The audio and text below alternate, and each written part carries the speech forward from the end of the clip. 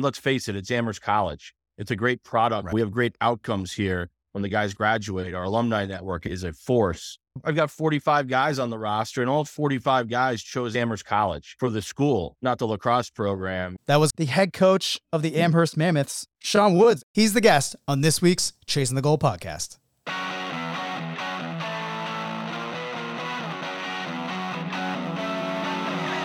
Welcome to New England Lacrosse Journal's Chasing the Goal podcast, your destination for all things lacrosse. I'm your host, Kyle Devitt. Alongside me, the man, the myth, the legend. He just turned 60. Jack Piatelli. How we doing? Doing pretty good, thanks. I don't feel 60, that's for sure. And you'd make me feel so much younger.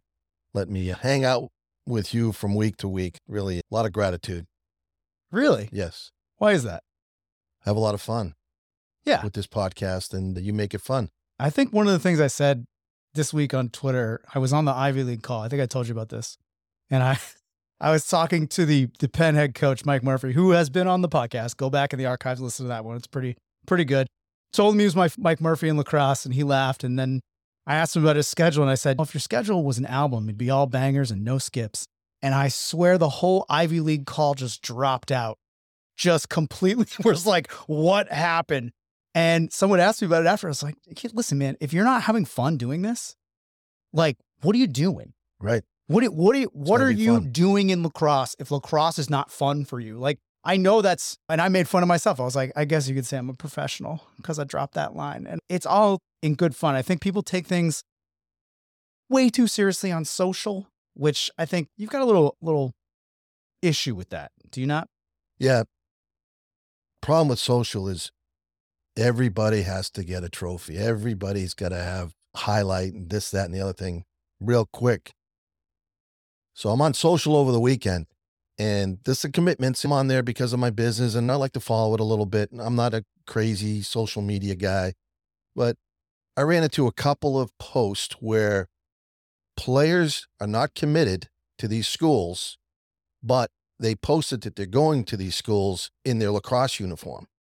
Yeah. And they're going to have an opportunity to maybe walk on, but they're not committed, but they still have to have a post because all their teammates are committed and have post. Well, it's Johnny doesn't want to be left out, Jack. It's just sad. No one wants to be left out. And I think that's part of the problem with that section of lacrosse. I don't really run into it all that much. Luckily, coaching where I coach and being around the programs that I'm around, we're, I think, very aware of our status in the lacrosse strata, let's say. That's a NESCAC word, right? And with that, we're going to bring in our guest today, the head coach of the Amherst Mammoths, Sean Woods, entering his second season. Coach, how we doing? Doing great, Kyle and Jack. Thanks for having me on. Yeah, I think one of the things that you're in a very interesting spot. Amherst has a history of winning, great school, great program coming up through the NESCAC. There's a lot of turmoil right before you came in. We don't really need to get into it. I think everyone kind of knows.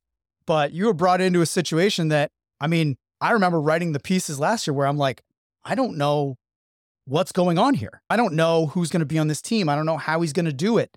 And somehow you really repaired that team and brought them up to a level that got you into the NCAA tournament, 7-3 in the NESCAC.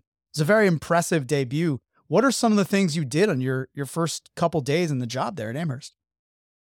Well, honestly, and thanks for that, it was a very new energy. 95% of the roster had actually never played an Amherst lacrosse game. They hadn't played lacrosse in 2 years. So the energy was just new, which I really embraced. And I think the guys really embraced it too. So we sort of restarted is kind of the word we use. Our culture on the field, off the field. We're very player driven around here. That's something I feel very strongly about. My assistant coach, Richard Carrington, feels strongly about. So we really embraced the newness of it all. And we engaged our guys a lot on what we wanted our program to look like, what we wanted our culture to look like, what we wanted our core values to look like. It was very player driven. So I would give all the credit to the guys. It was a really, really awesome group to be a part of. Obviously, we have a new group that we're in charge of as we look to start practice on Wednesday. But our guys did an incredible job of committing to a culture, committing to an on-field culture. And while we didn't end up with the result we wanted at the end of the year, I'm very proud of what we were able to sort of rebuild off the field. Yeah, and I think one of the other things to highlight really is you came into this job after 10 years building up Colorado College into a very successful national program, most of the time not even belonging to a conference, still finding ways to get into the NCAA tournament. So you're used to making something with your ability to bring in your culture. And I think with Amherst, I think people kind of just assume like, oh, it's a NESCAC school. He'll get NESCAC guys. He'll be able to get guys to come in and do all these things. But, you know, again, you're in a very strange situation where, yes, you'll have that. And you also have these other players. How did you find navigating that? Was it an easy transition from Colorado to Amherst? Was it a 1-for-1 or was it like 1 to 1.5? That's a tough question to answer. I would say it was challenging in a lot of different ways. It's a little bit more of a dynamic process here at Amherst in regards to recruiting and admissions, retention, all that stuff. But honestly, it wasn't that hard of a transition because Colorado College is a very good academic school. Obviously, Amherst is one of the best, if not the best, liberal arts school in the country. So having that benchmark to have to climb a little bit was there was a little bit of a gap to close in on, but the admissions here has been great. My relationships with our club coaches and high school coaches throughout the country, that didn't change. So that transition of that part of it was relatively easy. And let's face it, it's Amherst College. It's a great product that we can recruit. We have great outcomes here when the guys graduate. Our alumni network is a force. So we still have all the great recruiting tools. And I've got 45 guys on the roster, and all 45 guys chose Amherst for the school, not the lacrosse program. But that's why they're here. So in a lot of ways, it sort of was just getting going and getting here, boots on the ground, learning about the college, learning about the strengths, the support, the resources, and being able to communicate it well to recruits. And I think we put together two pretty good classes. We were in a bit of a jam when I got hired in August a couple of years ago, my first year. So that was a little bit of a scramble trying to piece together the class, but I really feel strongly that we did a good job. And I think our 23 class is really strong as well.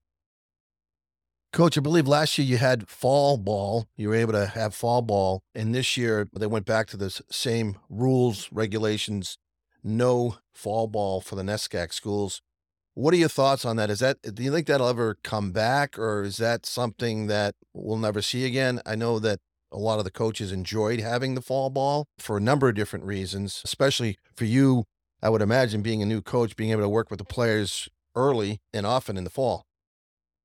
I don't think anybody benefited more from having a fall season than Sean Woods and Amherst Lacrosse. We were able to come together as a family and get to know each other, build that trust on the field as well as off. So I love that opportunity that the NESCAC sort of gifted us last year. It was sort of mental health, wellness reasoning why they let us have that. That's why I thought it was kind of interesting when they took it away. It was like, do they think that mental health went away or something like that? So I don't think it's coming back. I think the NESCAC is it feels very strongly that there shouldn't be a non-traditional season. Their indications on, like, they don't want to get in the way of broad programs. They want to keep the focus very much on the academic. And I obviously support that very much, but I would love the opportunity to work with our athletes in the fall. It's a wonderful opportunity to not focus on wins and losses, to just focus on relationships and building that trust as a team. As far as the future of it, I don't think it's coming back, although the new legislation with the NCAA and the 114-day calendar, now they're allowing 24 practices in the fall as opposed to 16 at Division III. Those changes might put a little pressure on the NESCAC presidents and ADs to take a look at it and revisit it. But as of now, if I were to answer, I'd probably say no. Well, I think it's very important for the freshmen especially, and you don't have to have any games in the fall. It'd be nice just to 2 or 3 times a week. Again, let the seniors get to know the freshman incoming class. They get acclimated with playing and their teammates and the coaches and the whole system. I think it's just for the play themselves. I think it's not about lacrosse. To your point, it's mental health and just building relationships at college. Your best friends end up being your teammates. Absolutely. No, I couldn't agree more. I think that's the big bulk of the takeaway from fall is always just the relationships you're able to build, the trust level collectively as well as individually, and then the coach-player relationships. But we take a different approach, and we meet with our guys a lot in the off season, individually as well as a team, and we try and try and come together in a lot of different ways. So we're not necessarily missing an opportunity to do that without fall ball. But I agree with you. I think these guys, I mean, like Kyle said in the beginning of the show, like there's so much greatness to our sport. There's so much passion. Everyone loves our sport. If you play the game, you love the game. And the guys just want to play the game that they love. And they're really hardworking. They're really ambitious. They like to be coached. They like to be coached hard. So these type of guys, I think really would love the opportunity to be out there together. But they find different ways. We have open lacrosse here, so they find ways to get on the field and play with each other. So it's not all lost, but couldn't agree with you more that I think there's a lot of benefits to having an organized fall season. Coach, not a lot of people know this. You're a Newport native. And correct. And so how did you get involved with lacrosse growing up in Newport? I mean, the game obviously has exploded in Rhode Island now, but I'm sure it wasn't what it is today. You guys play on boats? How'd that work? Yeah, boat shoes with cleats. No, actually, I moved to Coventry when I was 3 or 4 years old. So I was born in Newport, but lived in southern Rhode Island growing up, and was introduced to the game of lacrosse when I attended Providence Country Day. We were a pretty blue collar family, but my mom worked at Providence Country Day in the administration, so we were given free tuition, so we were allowed to attend a great high school and a great middle school. So it was 7th grade when we were driving by Moses Brown, and there was some youth lacrosse going on, and I remember my mom sort of pulled over, and I was at Providence Country Day, so I'd seen the varsity lacrosse team play a couple times. And she joined us in mini lacrosse right on the spot, right where we pulled up, and the rest was history. So that's how I got involved in it.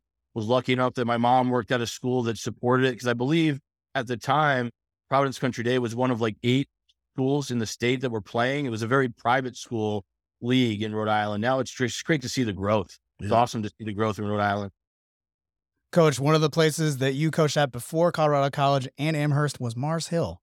And correct. Due to my research, I have discovered that I have coached against you. Right. In 2006, I was an assistant coach at St. Anselm with Jerry Byrne, who's the head coach at Harvard. And I remembered wrong. I thought we won that game. It was a spring break trip down to Mars Hill, and we lost 12-10, and we didn't score any goals in the 4th. So I want to put that out there. I always think it's weird. There's like weird connections that happen all the time in lacrosse, and that's one of them. I actually didn't even realize you were a coach at Mars Hill, but that's impressive. I think you've built your career. You started out as a D1 assistant, and you've come through kind of the D3 ranks to one of the highest positions in Division III, one of the most difficult schools to get a position at, coaching athletics. How did that, like, you played at Hartwick, which is a D3 school. How did you go from Hartwick to Brown and then kind of ascend through the ranks as you did? I was really fortunate to have an opportunity at Brown. I graduated knowing that I wanted to coach at some level. Didn't really know how to get my foot in the door. Thankfully, one of my favorite people in the world was the assistant coach at Brown at the time, Mike Frioli, who's now the head coach at Moses Brown, the high school in Rhode Island. And I remember we went out to dinner because he had coached me at Hartwick a couple of years prior as an assistant coach under Coach Whipple.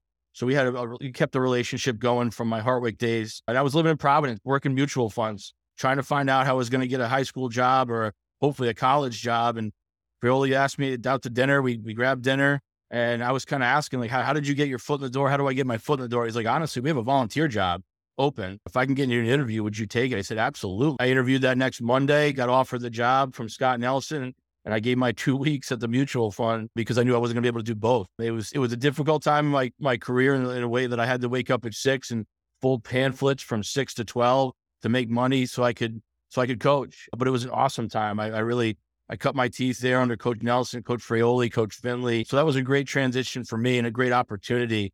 And then I've had different opportunities. Washington College was another great opportunity, learning from J.B. Clark. He's one of my greatest mentors. I love that man. He's an awesome guy, awesome coach, greater person. So I learned a lot from him.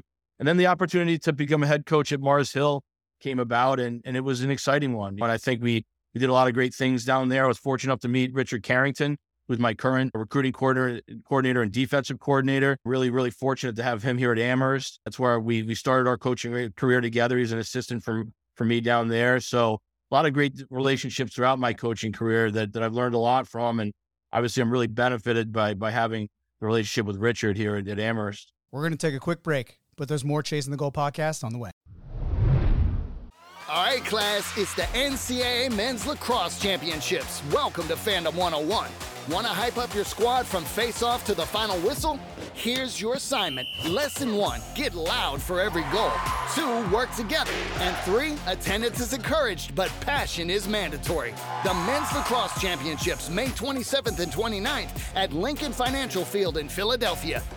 Buy your tickets today at ncaa.com/mlacrosse. Class dismissed. All right, class, it's the NCAA Division I Women's Lacrosse Championship. Welcome to Fandom 101. Want to give your team the ultimate assist on the lax field? Here's your assignment. Lesson 1, get loud for every goal. 2, work in groups. And 3, attendance is encouraged, but passion is mandatory. The Division I Women's Lacrosse Championship, May 26th and 28th at Wake Med Soccer Park in Cary, North Carolina. Buy your tickets today at ncaa.com/wlacrosse. Class dismissed. Dedication, skills, focus, and the drive to play at the highest level. Laxachusetts is committed to providing the coaching and curriculum that will allow boys and girls to learn and grow as individuals and as teammates. With an emphasis on skill development and academic excellence, their players have led the country in college recruiting for the past 10 years. With over 800-plus players moving on to play in college and over 130-plus high school All-Americans, Laxachusetts has been able to set the nationwide standard unmatched in the sport of lacrosse. To learn more, log on to laxachusetts.com. That's laxachusetts.com. Yeah, I always love talking to coaches about like the early days and like the other jobs they had to do to keep coaching. Jack, what was something you did when you first started getting into coaching? What's like a crazy job you had before Warrior Brand? I used to collect cans, get the Really? 5 cents. Wow. Yeah, try and get some lunch money. I wasn't making any money. I mean, nothing. But you gotta do, like, people don't realize you gotta I do did. like, I collected cans. yeah, I strung sticks. Yeah. Like if I didn't string sticks paid part of my rent for over a decade. Like literally just over a decade. And let me tell you, the first batch of those were not good. They were not good. But that kind of dedication it has to come from not like necessarily desperation. It sounds like that when you put it that way, but it has to come from a place where you really see something that maybe other people don't see. You've got like a mission that you have to accomplish, and you're going to do these things on the side that maybe you don't like doing, but you have to do them in order to get to the top of the mountain. You have to climb certain ways. And I'm curious, you folded pamphlets. What else did you do, Coach? Busboy, folded pamphlets. I was a busboy. I ran some clinics and individual lesson, whatever it took to keep doing the thing that I love to do. To Jack's point, I was collecting cans as well. We did anything we could. Frozen pizza, mac and cheese. Yeah, survive, exactly. You learn to survive.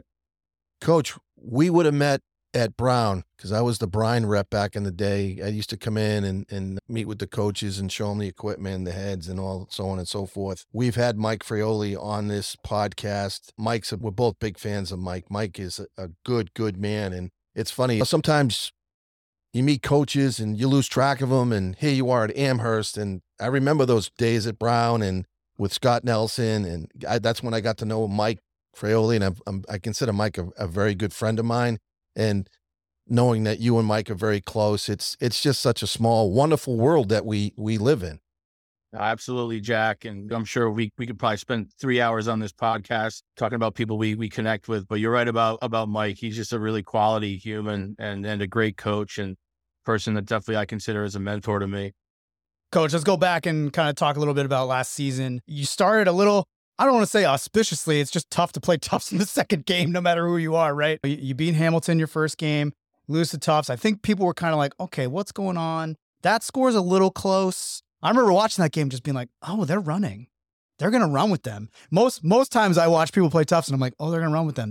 That's not going to go well. I watched another team do it and it didn't end well for them. And then you played Bates. I think that was kind of the win that got everyone paying attention. And then you beat Gettysburg, who was ranked number 10 at the time, 18-14 in the next game. And then kind of a little slide there with a loss to, I don't want to say it. Do you know who they lost to? Springfield. Yeah. Correct. In overtime. It was, and then number 5, St. John's Fisher, and nothing really terrible about that. But then you beat Winnick, and I could go through your entire schedule, but it did seem like there were peaks and valleys And you were still able to navigate those peaks and valleys and win your last 5 games in a row and get into the NESCAC tournament and then eventually be selected to play against MIT in the first round. As a first year at a school that hadn't played in 2 years, that's an insane season to go through. What were some of the things that got you through that, and what are some of the things that you remember from that struggle? I'd say struggle.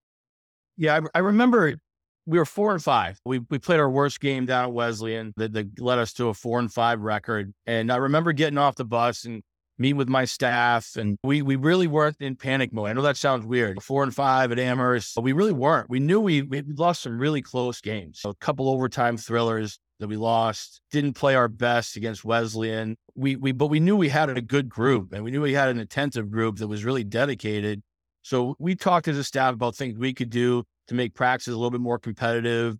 A couple things X's and O's wise that could help us get a couple more goals a game to close the gap. But our most important meeting was with our leadership council. Like the following, we met as a group, and I was walking into a room where I was going to have to talk them off a ledge or tell them like, hey guys, this is how we're going to save our season. And honestly, like they had the same confidence and wherewithal that we as coaches had. Like we knew we had a good group.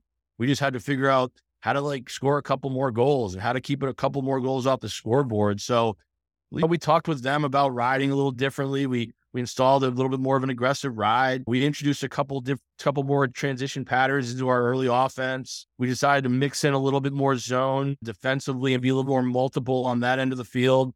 And the guys were really bought into that process. That it was like some of those ideas came from them actually. So when we hit that practice field, we had sort of a new energy like we did like in the previous fall, and came together as a group. And I was really proud of the way we finished the season, beating Williams and obviously losing a really tough 1-goal game to Bowdoin in the semis that eventually allowed us to get selected in the tournament. Coach, I give you a lot of credit for getting feedback from your coaches. I mean, your players, rather. Is that something you've always done? Is it your captains you get some feedback from in terms of maybe the coaches aren't doing a very good job, or maybe we're not seeing things that our players are seeing and we need to make some changes. Let's try a zone. Let's be more aggressive on the ride. Let's, push a little more transition situations. Is that something you've always done as a coach? Yeah, at Colorado College, I did. I inherited a very smart group, and as I got more confidence in my relationships there, I realized I'd be doing the program a disservice if I didn't involve our actual constituents in some of the decisions that were being made. But when I came here, I brought that same sort of energy and organization pattern where we do engage our guys and we empower our guys, not just with our leadership council that has first years, sophomores, juniors, seniors. We do have captains as well. We have committees amongst the team too. So off the field, we've got a diversity, equity, inclusion committee. We've got a community engagement committee. We even have a branding committee that designs our gloves and our helmet decals. It's a very strong philosophy of mine that you have to engage your players in developing the culture. Otherwise, they're not going to be as bought in. And when you have a player that takes ownership over the program, that's a very strong relationship to have with the team. In terms of your branding committee, do you have freshmen, sophomore, juniors, and seniors on it, all 4 classes? Correct. All our committees, all our task forces are represented across the board. We think it's really important to get our players involved early. And we want to show the team that it doesn't matter whether you're a senior or first year, you have a voice in this program. Yeah, I think one of the things watching you guys play, beginning of the season to the end of the season, I think the first game I watched was the Bates game, which is at Stevenson, the Stevenson Classic, the Mustang Classic at Stevenson.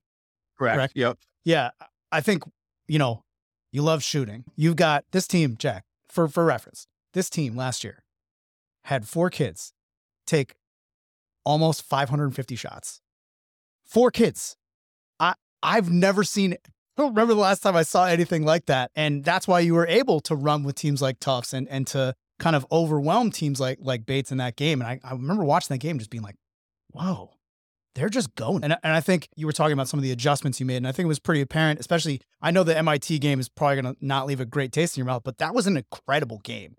They were down early and came all the way back. And really, the goalie made 2 saves in the final minute. You guys had the shot. Like you were able to manufacture chances What are some of the ways that you were able to do that besides obviously your early offense? In that Bates game, it was just straight up early offense. Like, we got a matchup. We're going to take it to this guy. If they slide, we're dumping it. We're working through X and we're getting a shot. Like that was very apparent to me. But what are some of the things you did after the adjustment to maybe like mitigate some of the transition that could happen if you don't score? Yeah, I mean, there's more or less like our settled stuff. Is that what you're asking about, Kyle? Yes. Yeah, no, we incorporate a lot more two-man game in the second half of our season. We've got a big lefty attackman, Brock Gonzalez. It's a pretty dangerous situation for the opponent's defense if you're setting a pass down, pick down with that young man. And we have a really dynamic playmaker in Tanner Krummenacher from X. So we started to set some goal line picks for him. We had PJ Clemente was our other attackman. He's really, really good refusing picks as well as the feeding slips. So I think we just put a little more focus in our two-man game when it comes to our settled set. But we also have some dynamic midfielders, and we started playing with the drift a lot. We really were an alley dodging team to start the season, and we really wanted to incorporate a lot more sweeping. And our guys were just so inclined to getting out of the way of the sweep that we really had to enforce some hard, fast rules with our drift and leaving that guy in space. So if they overshow or if they rotate adjacent, we can play that two-man game in front of you with the drift guy. So I would say overall, just our overall two-man games up the ante a little bit and allowed us to be a little bit more dangerous in the settled set. Yeah, the balance was incredible, high-low as well. I think that really like pulled defenses apart. They would kind of try to slide early, and then if that didn't work, because they had a ton of guys that could pass. I mean, I mentioned all those shots, but you got two guys with 25 assists in this group. I mean, and one of them is a midfielder. So yeah, it was. Have you always been an offensive focused coach? I know that kind of was your title when you were an assistant early on, and you helped out with goalies as well. What is your offensive philosophy, and how has it changed now that there's a shot clock? Because you were coaching before the shot clock. Sure. Yeah, I think my philosophy's changed over the years, and any good coach would tell you that your philosophy from an X and O standpoint has to change seasonally based upon your personnel. Yeah. So, but generally speaking, I would consider myself to run an offense that's multiple. I think we have really smart players that like to learn. I like to be varied. So we have a lot of offenses, a lot of different ways of doing things, a lot of variations in every offense that we have. I really preach creativity. I don't have a lot of rules when it comes to our offense. I like to have outlets on both sides of the ball. I like to have backup at X, but I really think once you draw that slide or make that initial dodge, you need to give your players the freedom to take chances and move without the ball creatively. And I think that's something that I've always been a big advocate for. And I've coached defense for a number of years. Currently, I'm fortunate to have, in my opinion, the best defensive coordinator in the country in Richard Carrington. So I can really focus on the offense, which is great. I think, and it just allowed me to be a little bit more creative with our X's and O's, with our personnel. And I'm really excited about this year because last year I inherited a pretty small group. There's only 36 players on the roster. We were pretty thin at the midfield. We really only played one midfield and had a second midfield just to spell those guys.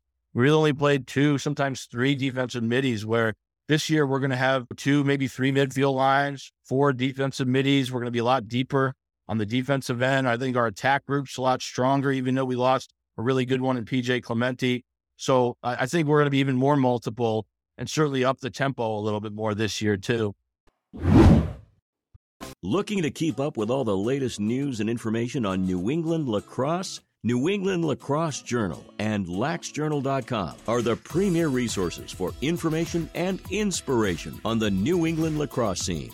Have every issue of New England Lacrosse Journal, the magazine, delivered to your home or office. And don't forget to stay in the game every day with a digital subscription to laxjournal.com to receive daily digital lacrosse coverage on club lacrosse, college commits, prep and high school, Division 1, 2, and 3 colleges, showcases, rankings, and much more. Get in the game and behind the scenes now by logging on to laxjournal.com. Just click on the subscribe button and start the subscription that is right for you today. New England Lacrosse Journal is a Siemens Media publication. Siemens Media. Inspiring, informative, insightful. This winter, Piatelli Lacrosse has a great way for you to stay in shape and play lacrosse. Kyle, yes, starting in January, we have box lacrosse leagues for youth and high school, players of all ages at 2 convenient locations in Agawam and Taunton, Massachusetts. The up-tempo pace of box lacrosse is an excellent way for players to learn to play faster and develop new skills that will make you more effective on the field in the spring. And coaches will be provided for each game, and all players will take part in mini clinic prior to the game where we will work on different box lacrosse skills. Make the most of your off-season, play some box lacrosse.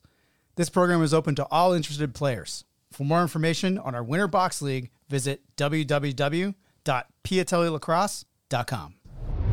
I think that's one of the things that I've noticed. I mean, we're taping this right after the beginning of the D1 season, and Vermont just lost to Syracuse, right? It was a close game, it was 7-5. It went up to the Dome. And one of the things watching that game, it's pretty apparent that they don't have any rules either. And sometimes that can get the better of you when the defenses come and double quick, or they double your back, or they slide quick, or they're slow to go and they hold on the two. That sort of freedom is, you have to have a group of players that really understand how to make that work. And it's interesting to me that you say that, like the kind of like the positionless lacrosse philosophy, right? Which I've been on record on this podcast. I don't like it because I think that there are different skill sets, and I think you should be able to do that, but very few players can do it at the level they're at. They can do it at lower levels just fine. But how do you teach the responsibility of that freedom? Because I think that's the key component every time you're doing a free-flowing offense or an offense that doesn't rely on a set, right? Like if you're not like, you know, what's the Springfield set? Deuces? You ran deuces since you were playing? That's all they run? It's the biggest pain ever to teach. But then everyone else, when you're at lower levels, everyone runs a 2-3-1. Everyone runs a 1-4-1. When we talk about positionless lacrosse, we don't talk about formations. But how do you teach the responsibility of being free to the players, especially in a system like yours, which is free shooting, and if you have a good look, you always take it? Yeah, I think it starts with the overarching theme of being unselfish, doing things for the offense, not doing things for yourself. That's something that, thankfully, we have a very humble group here at Amherst, a very unselfish, hardworking group, as I mentioned before.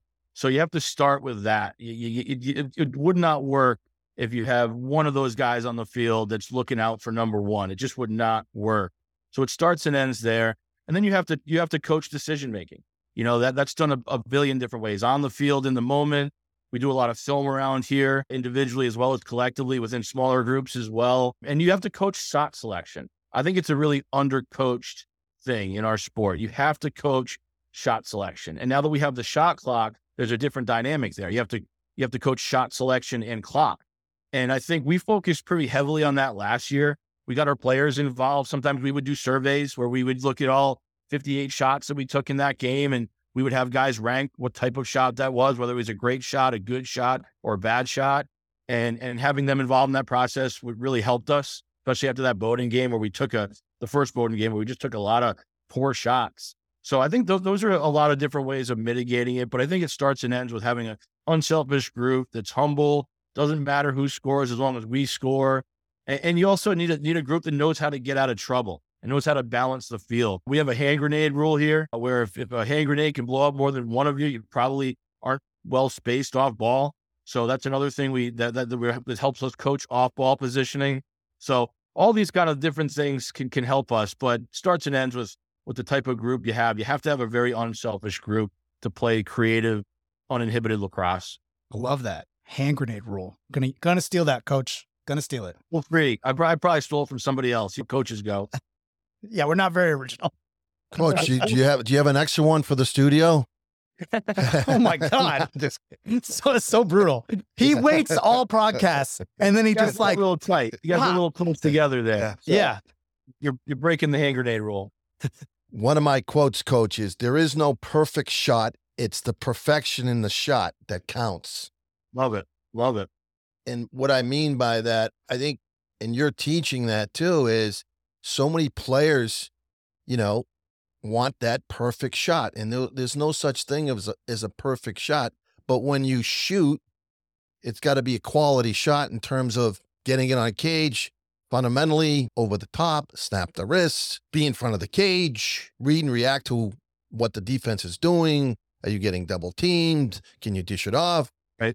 And I love that philosophy in terms of just, you know, Play the game, read and react. What's the defense doing, right?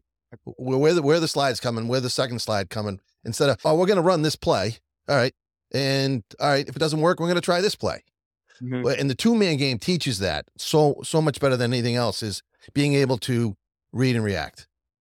Totally agree. And you have to know who you are. I mean, obviously everyone has different ranges and different ways to release the ball, and where they are in the field to what type of shot they want to take. So you have to know who you are. And I think we do a good job of helping that as well in our individual meetings, making sure they understand their range, making sure they understand what's a more effective shot for that individual.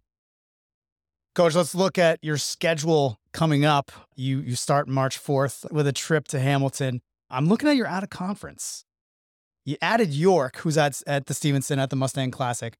That's a very good team, perennially top 5 every year. It's a good add for you guys if you can manage to win that. And then the rest of the schedule, I mean, you don't have a lot of freedom, so it's really just rematches with everybody from last year. How much of your out of conference schedule is able to be scheduled by you? Because the NESCAC's huge. I mean, you're playing 10 games. So how much freedom do you have to navigate that? And how do you place teams that you want to play into that kind of mix? We don't have a ton of freedom. We only get one bye weekend in the NESCAC. That's when we're playing St. John Fisher. So all our other out-of-conference games have to be local because we can't miss class here at Amherst. And something I'm a big advocate for. I don't want to ever pull a guy out of class for a game or anything. I think it's really important to send that message that it's academics first around here. So we need to shop locally for teams like Western New England and Springfield, and I know years ago they used to play Endicott. So that's kind of where we are, because it has to be a midweek game. So really it's a spring break. Obviously we get the opportunity to go down and play Bates in York, but all the other teams, with the exception of St. John Fisher, have to be within a couple hours because we can't miss class. That's really a unique situation you're in, because all the teams are in New England, right? You can't miss any classes, but you're in probably, if not one of the best conferences, Division 1, 2, and 3 in the country, and they're all in your neighborhood, which is pretty special. It's awesome. I love it. And Kyle mentioned it a little bit before, being at Colorado College and not really having any consistency to the schedule, which lacks rivalries. Here it's the exact opposite. You play the same teams every year. There's rivalries, there's bad blood, but at the same time, it's a really professional conference. When the last whistle blows, you shake that coach's hand and you smile because you know him well and you trust him. They're all good people up here. I really love the coaches in this conference, and I think there's a shared respect amongst all of us. And even when the players are done, I mean, a lot of them know each other, and when it's over, it's over. But when in between whistles, it's a war, and every game is a battle. I mean, you look at the quote unquote bottom of the NESCAC. Those are good teams. Those are very, very good lacrosse teams. So I've really enjoyed the transition of coming from it as an independent, where you don't really have any rivalries or any opportunity to play a team year after year. So it's been an awesome transition and super competitive. It's such good lacrosse. It's been a lot of fun. Yeah, good competition makes you better. Or you'll be outside looking in, right? Yeah, right? Iron sharpens iron, right? Yeah. That's how you do it. I mean, even Hamilton, who I think for a long time has kind of been one of those teams out the outside looking in, had a great season last year, and that's a tough team now. Like there's no, like Jack said, there's no easy outs, man. Like if you're not ready in the NESCAC, you're gonna get punched in the mouth. Coach, it was my junior year. Funny story. We beat Amherst maybe by 1 or 2, and I think we lost one of my first 2 years. But we were going through the line, shaking the players' hands, and they were all upset they'd lost to us, and they were saying to us as we were going through the line, "I know you guys beat us today, but don't worry, you'll be working for us someday." I thought that was the greatest quote. All the players, and it's obviously a lot smarter than we were, for sure. But it was a great quote by the Amherst players that we'd be working for them someday. You wouldn't hear my players saying anything like that. We're a classy group. Exactly. Yeah, I wouldn't expect it either, but that was a long time ago. Listen, I don't get a lot of opportunities that other people don't get, right? Like I get to go to games just like everyone else. Sometimes I get to go on the sideline. Sometimes I can sneak there. Sometimes the coaches want me there, all that stuff. The best chirps I've ever heard in my life. And coach, you're good with this because you weren't the coach then. The best chirps I ever heard were Tufts Amherst games. Like 2018, 2019.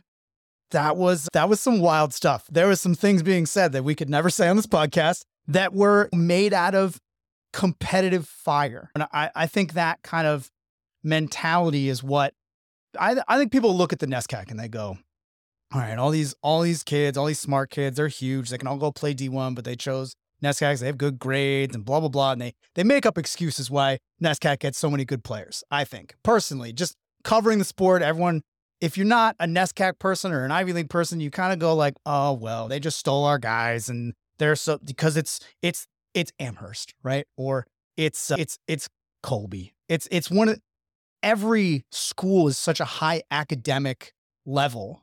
And we had Coach Raba on here. He talked about the rigor a lot. And I think that what those people are missing is that it's not easy at an NESCAC to be a student athlete. It's not easy, man. Like, you actually are kind of struggling sometimes to get your work done on time and to handle the academic load.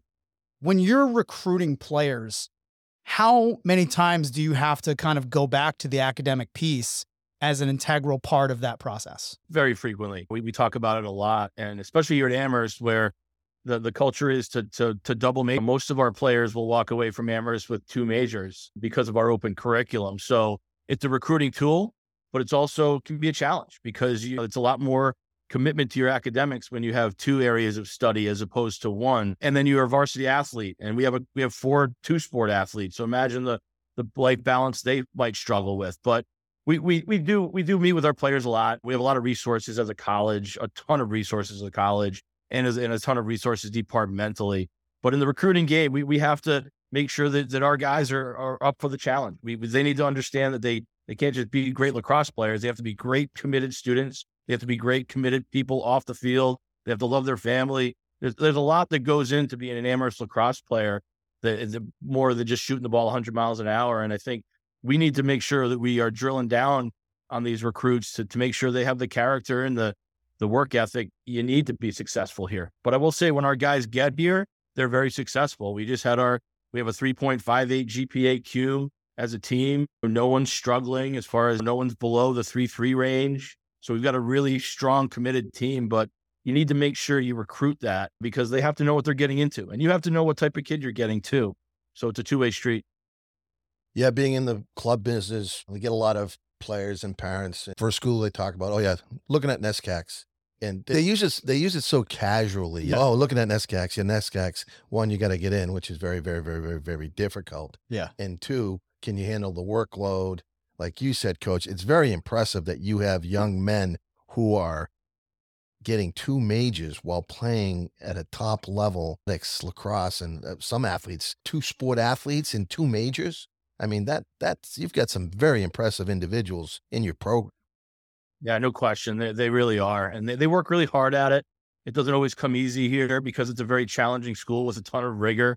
But again, they have the resources and they have the relationships with the faculty, even with their teammates if they need extra help. And certainly the culture here is my door is always open. Come in if you're struggling. We'll get you help. And I think our guys utilize that a lot. They understand that I'm not going to yell at them. I'm not going to come down on them. I'm going to make a phone call to our faculty athletic liaison and get you. And I think that level of trust is great because we don't have study hall here. I'm not a believer in it. I think you have to trust your players to go out and be great academic people, and they need to trust you that if they are struggling, they'll come in and let you know. And I think that's the culture here is really strong in that way.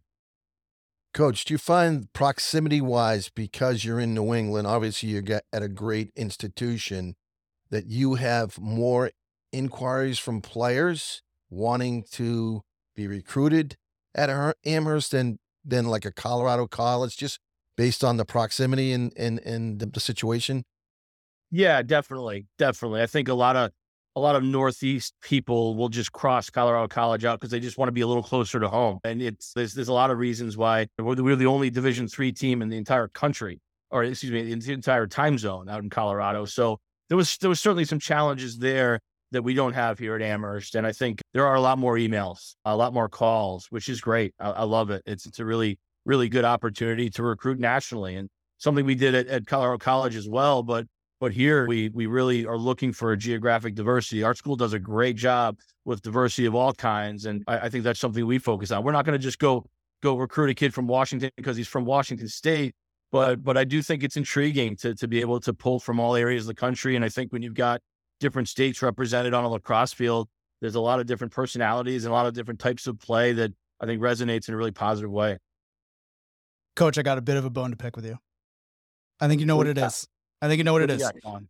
My roster? It's your roster, man. Why are all the NESCAC schools just like, nah, we're not putting up a roster.